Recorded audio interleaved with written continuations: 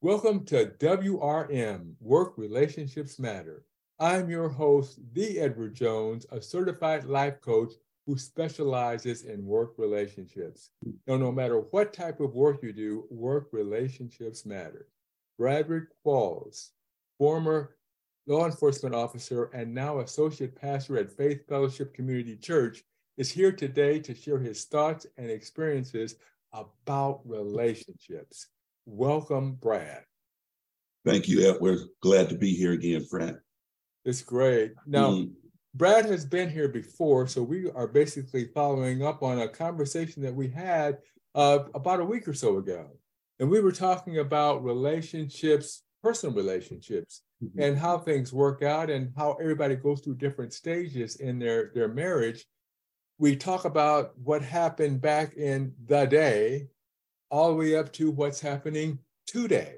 So, Bradrick, I'd like you to talk about starting out, and you were married in the 80s? Yes, I was married in 1986. So what was the dating scene like back in that day, before you got married and kind of early in that period of time? Well, during that time, I can say that it was probably a lot easier than what I see these young folks going through right now. Again, the generation, is it Z? Gen Z folks? Yeah. You know, there's a lot of, it's kind of tough. There's a lot of things going on with them with regards to but wait, before we get into the Z, are you a baby boomer or what are you? Yeah, I'm a baby boomer. Let's work our way up to Z. Okay. Let's talk about boomers. Oh, okay. And what was like for the boomers and kind of dissect that all the way up through from what was it after them was, I forget what it was, but anyway, they got I don't know, they got the whole alphabet, who knows? Let's start with the boomers. Okay. Well, for me personally, back in the day, dating, again, was not as complicated as it seems to be right now. Back then, if you met someone or you saw someone you liked or was interested in, and you, as far as a male, you approached her and she was receptive and she liked you, you get her number, and then from there, it kind of blossomed from there. You'd go out, you'd, dinner, movies, easy stuff like that, and then it would progress. I was taught when I was a teenager. I was taught by my dad that if I wanted to take a young lady out when I was in high school, to make sure I cleared that with her father, and I did. Okay. And I would let him know, hey, we're gonna go see this movie. And afterwards, take her, we're going to get something to eat, a burger, some pizza like that. And I will have her home by, 11 o'clock, whatever it is. I will have her home by a certain time. And if we're running late, I will call and let you know we're running late and we're on our way. Right. So it was kind of easy. It wasn't as complicated as dating seems to be now. Your relationship would blossom through the years, and sometimes you made it with that person, and sometimes you didn't, and you both, went your separate ways, and you moved on, and you met someone else. But for baby boomers, I just don't believe dating was as complicated as it is now. Sure, you had people that had problems and so forth, but seems like nothing like it is today. Right. Mm-hmm. Do you think that the modeling, the relationships that parents modeled from that period of time had an impact on the boomers in terms of that whole process of the courtship? It almost reminds me of that Luther Vandross song, "Excuse Me, Miss, what's your name? Mm-hmm. Can I take you out tonight?" That whole yeah, I believe so, because whatever the generation was called before boomers, I have no idea what that is. I think they were called the Greatest Generation or something like that. Something like that, yeah. Right. But that's how they were raised. That's how they were taught. Right. And you know, especially if you grew up in the South, especially down there. But you were taught to be a gentleman. You were taught to have manners and, you know, open doors and be polite and so forth. And women were taught the same, to be nice, to be a lady, not to be, you know, kind of out there, and don't present yourself in a certain way that's going to give a man, you know, a certain idea and so forth. And so, yeah, those values trickled down. And then from baby boomer, you know, it took some time, but I think, I don't know where it started to change, but somewhere along the line after baby boomers, that whole concept of dating, it just kind of changed around. It just went to totally something else. It became a brand new animal. So yeah, it seems like it's a lot tougher than what it was back in the day. Right. Now, one of the things that we talked about before we go deeper into that, you know, we were talking about, you know, the whole idea, you know, with once you get to marriage, and at one point we were talking about the stages you go through, and you have, I think, a beautiful marriage, and I'd like to see you all on Facebook, and everybody goes, oh, when they see you guys together doing that. But you indicated one time that it's not always a bed of roses and things like that. So how have you worked through your relationships and that type of thing, and what has helped you as you've gone through to get to where you are today? Okay, well, my wife and I have been married 37 years, 40 total years together. And a long time. Yeah.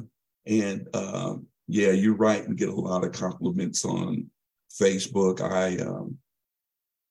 I had 2 close calls in life. One time I got sick, and I had a bad infection, and it really, really messed me up to the point that at one point I don't think they thought I was going to make it, but I was able to pull out of that. And then another time at work, as you mentioned, I was former law enforcement, and I had a close call at work, and that worked out. And from that point, I just said, you know what? I don't know how much time I have on this earth for real, but I'm going to make sure that from here on in, my wife and my kids make sure I love and appreciate them. Not just from me telling them this at home, but I don't mind publicly expressing my feelings for my family, especially my wife. So that's why I do that. And although it looks like we have a marriage that was made in heaven, or whatever you want to call it, out of all that time that we've been together, we did have 1 year that was just terrible. And that was around year 5 or 6. And man, we were really going through it. And counseling is what saved it. And what happened was, I was working the day shift, which started at 5:45 in the morning. And I couldn't sleep, and I got up, went to work early, and I got to the office at 3 in the morning. Well, one of the supervisors, one of the sergeants, saw me there, and he said, "Kid, what's wrong?" And I started just, and he said, "Okay, come on." And he sat me down in the office with him, and he told me about, as part of our insurance coverage, we had counseling service for marriage, for alcoholism, for gambling, whatever your problem would be.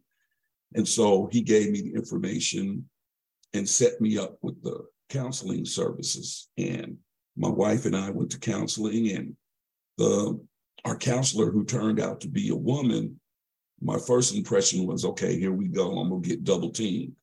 But it was nothing like that. She was very impartial, and she was able to get us to talk and point some things out. And she would ask, my wife would say something, you know, and I would say, wow, I didn't know that. And then I would say something that I was unhappy with. And she said, well, you know, I didn't know that.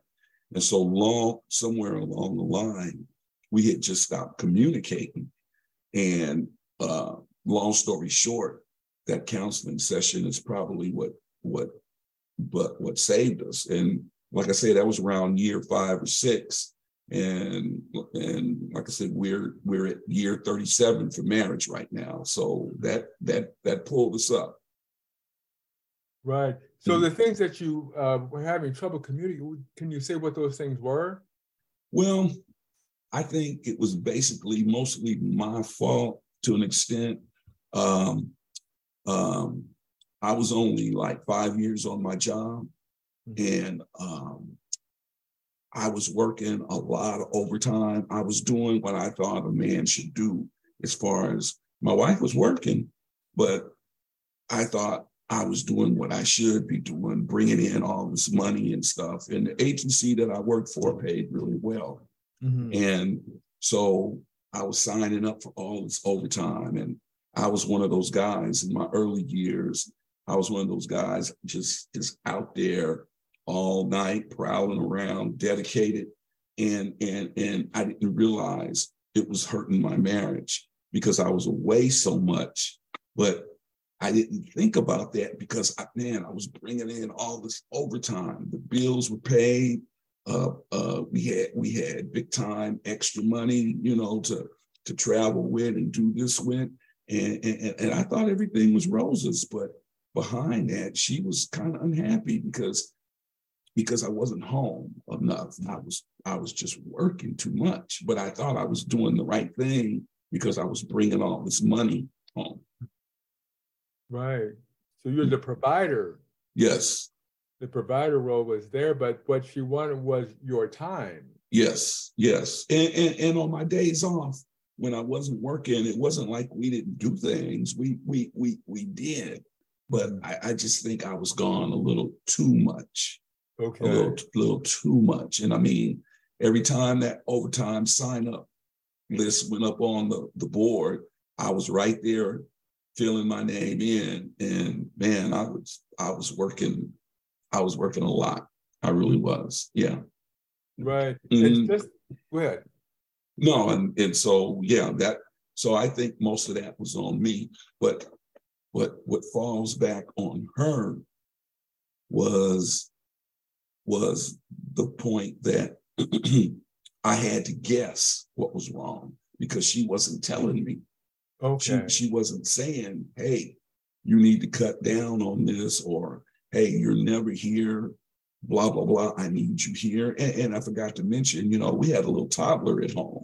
So she's spending the majority of the time with him, you know, but, you know, she didn't tell me what she was feeling. And so like I said, I think I'm just rolling on doing what I'm supposed to do.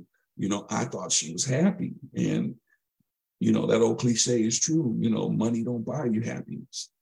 Right. Mm-hmm. The expectations of you were not clear. So I think the counseling seemed to help out with the expectations. So you knew what was expected of you. Right.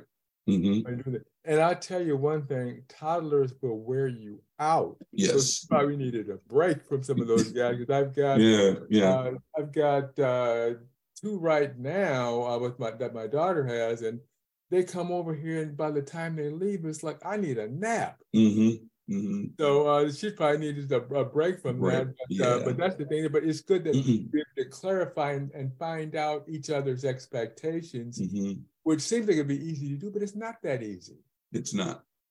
So I'll go about counseling, because the one thing that we touched on before was in previous conversation about people going to counseling, men, especially Black men going to counseling, that was, we could handle our own issues. We don't need to talk to anybody about it.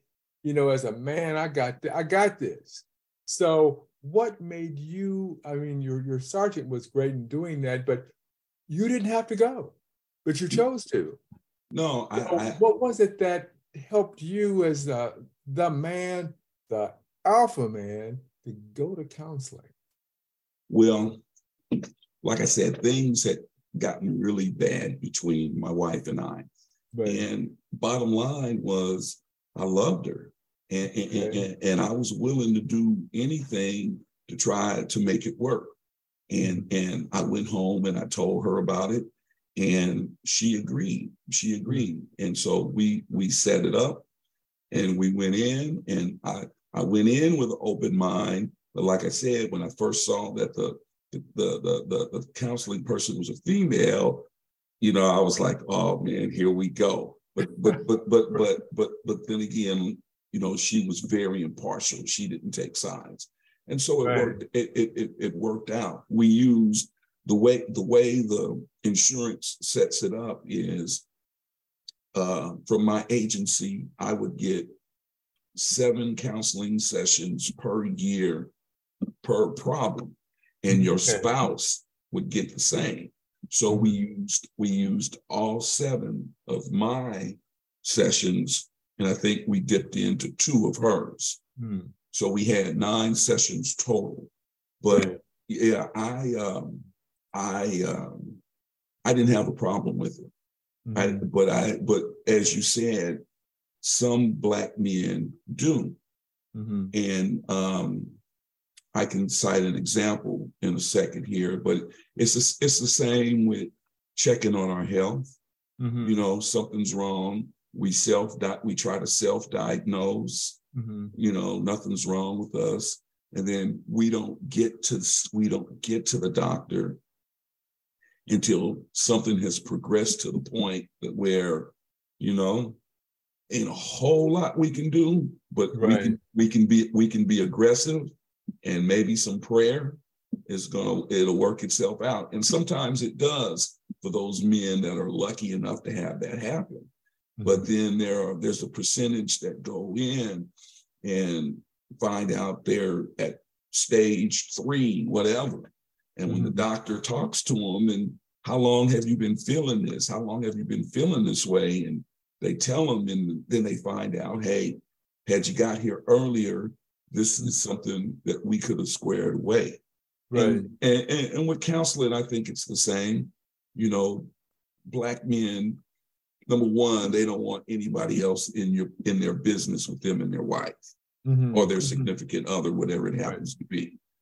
And they think that, we can take care of this, or I can deal with this, I can straighten it out. And you really can't if you can't get to the bottom of what the problem is. And that's what a counselor does. Because like I said, the problem I was having, I had no idea it was a problem until I got to counseling. Right, absolutely. And so that's when it makes me want to kind of pivot a little bit and go to what we talked about, our male roles. Now, one that was very strong for you was being a good provider.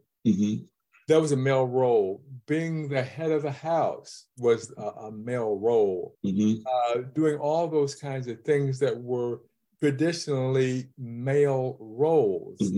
And as we go into the future, we're finding that those lines are getting blurred. And I think that might have some impact on relationships and that type of thing. So let's go back to, what do you perceive as male roles traditionally?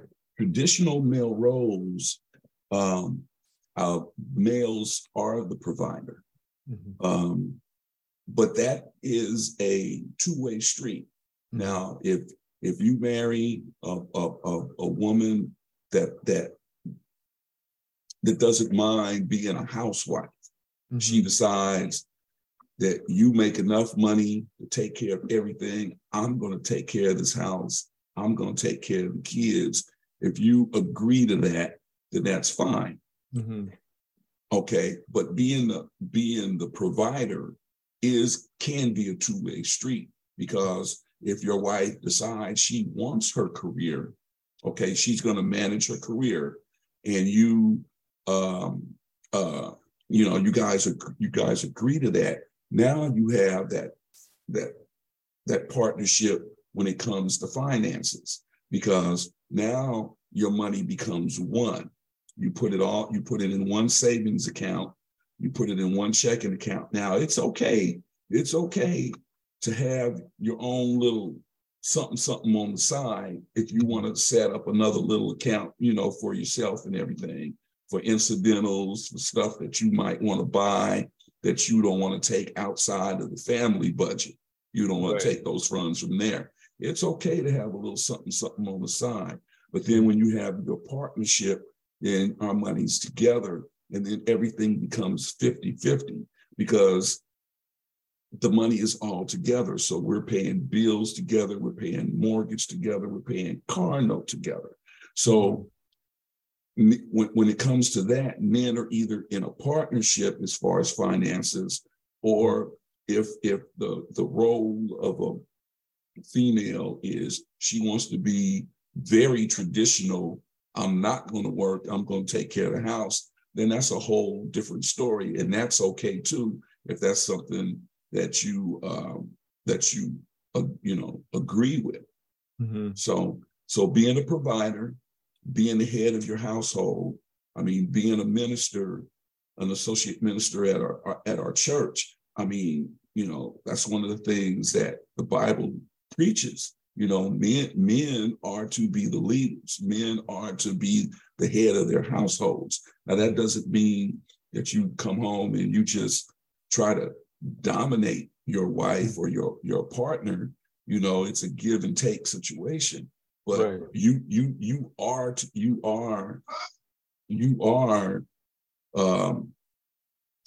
the leader of your household. And I feel that when you are the leader, your wife respects you more because she knows when something comes up, you're going to be able to handle it. Now, that doesn't mean she doesn't have a say. Like I say, you being the head of the household doesn't mean that you dominate her, but she knows she's going to respect you because when something arises, you are going to take care of it. Now, this thing with feminism and women wanting to be equal and all that, and I'm not trying to knock that or anything, but when you look at it, being the head is a man's responsibility, because if you live in an area where the snow needs to be plowed from the driveway, who's going to get out there and do that? The man, right? You sleep, you hear a broken window, sounds like somebody might be trying to break in the house. Who's going to get out of bed and go check on that? The man. So when stuff like that arises, the feminism thing goes completely out of the window, and the women revert to being traditional roles, and the man steps up and becomes the man. So, he is supposed to be the head of the household. So he's a provider. He's the head of the household, and another role. He should be provider, head of household, and well, I guess head of household really encompasses a lot of things that comes with that role. But it really works when you have a good partner beside you, and you can do the things that you need to do as a man, and your wife or your significant other, I think, respects you more when you step up and handle the things that traditionally a man needs to, as opposed to maybe kicking back, and now all of a sudden she's got to step in and try to handle it. You don't want her to do those things. That's up to you. You need to do that. But one example that I look at that goes in line with what you're saying, when you were having that issue with the 5th, 6th year of your marriage, you stepped up as a leader and suggested we need to go to counseling to help solve our issues. That's an example of leadership, as a man standing up to, and the thing that you said that was so critical is that I did it because I loved her, where it's so easy for people, and I don't want to say weak men or whatever, but men aren't as invested, don't step up to do that because the leadership was to keep the family together, to keep things working well, to open communication. That's leadership. Yes. That's an example, and that's one thing that I want men to take away from this. The other thing I think that and it gets kind of controversial when said, especially in today's world, there's a man is the head, but simply say that the woman is the neck. And when you think about where's the head going without the neck? Exactly. And so therefore it's working together, but you can't, like two players can't stay on the same base. Right. Somebody's on first base, someone's on second base. You can't be on the same base, but you're still working together to come home. As a way of doing that. That's kind of how I see that. So I think the thing of it is this kind of podcast can generate a lot of conversation, which I think it should, because I think people definitely need to look at relationships, because there is an evolution here.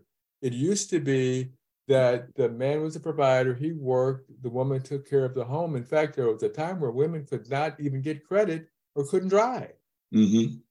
But now everything is more equal, so I think it has to pivot. And so I think that's a thing that's there, but I think the most important thing is not that you have problems, but how you work through them. Exactly. And then that's a critical thing, because nobody goes through life without problems. It's not what you face, it's how you handle it. Exactly. And that's the critical thing there. And your relationship is a testament for how things should be handled. Now, what I'd say is, like, within the last 3 minutes that we've got, what advice could you give young people who are coming up about relationships and making them sustainable? Well, I would say that a relationship is a partnership. Okay, that's how you have to look at it, and you have to agree that you're going to work together. You have to set boundaries, and those boundaries have to be respected. The man has traditional roles, females have traditional roles, but there are exceptions to those roles. For example, with me, I'm retired now. My wife still works. I get up in the morning at 5 and fix her breakfast. I move the extra cars out of the driveway so she doesn't have to. I usually fix dinner, and I usually keep the house clean. So our roles have changed. Our roles have changed because she shouldn't have to work and come home and do the things that she would traditionally do. She's a school teacher, so she comes home, starts working on her classwork stuff while I'm usually cooking. But I would say that you have to work together, you have to communicate, and whatever the problem is, you have to try to get it worked out. And if you can't, then that's where, don't be afraid to go to counseling, whether it's professional counseling or whether you talk to your minister at church, or if you talk to a parent, get another perspective, get someone that's going to listen and maybe try to help you. I've got this, I believe in the philosophy of one life, one wife. And I know that's not necessarily the case for everybody, and I get that. But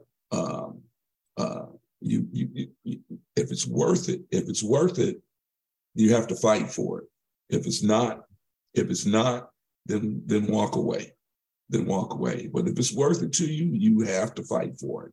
And right now we're out of time, but thank you for those pearls of wisdom. And the women who listen to this are going to love you. The men who listen may not, because when you talk about doing all the things you do now that you're retired, so that could change the game. But I think it's absolutely on point. So I thank you for that. Okay. At this point, what I say is, folks, you've heard it here. One life, one wife. that is the statement for today. Mm-hmm. And I think that's one that we can learn and just meditate on that. Mm-hmm. So once again, I am the Edward Jones. Normally I talk about work relationships, but family relationships are really the most important relationships. Absolutely. So thank you for listening to this. But once again, if you want to learn more about my coaching business, go to prodestinycoaching.com, take the work relationship quiz. Let's have a conversation. And remember, work relationships are all relationships work for those who work on them. Have a great day.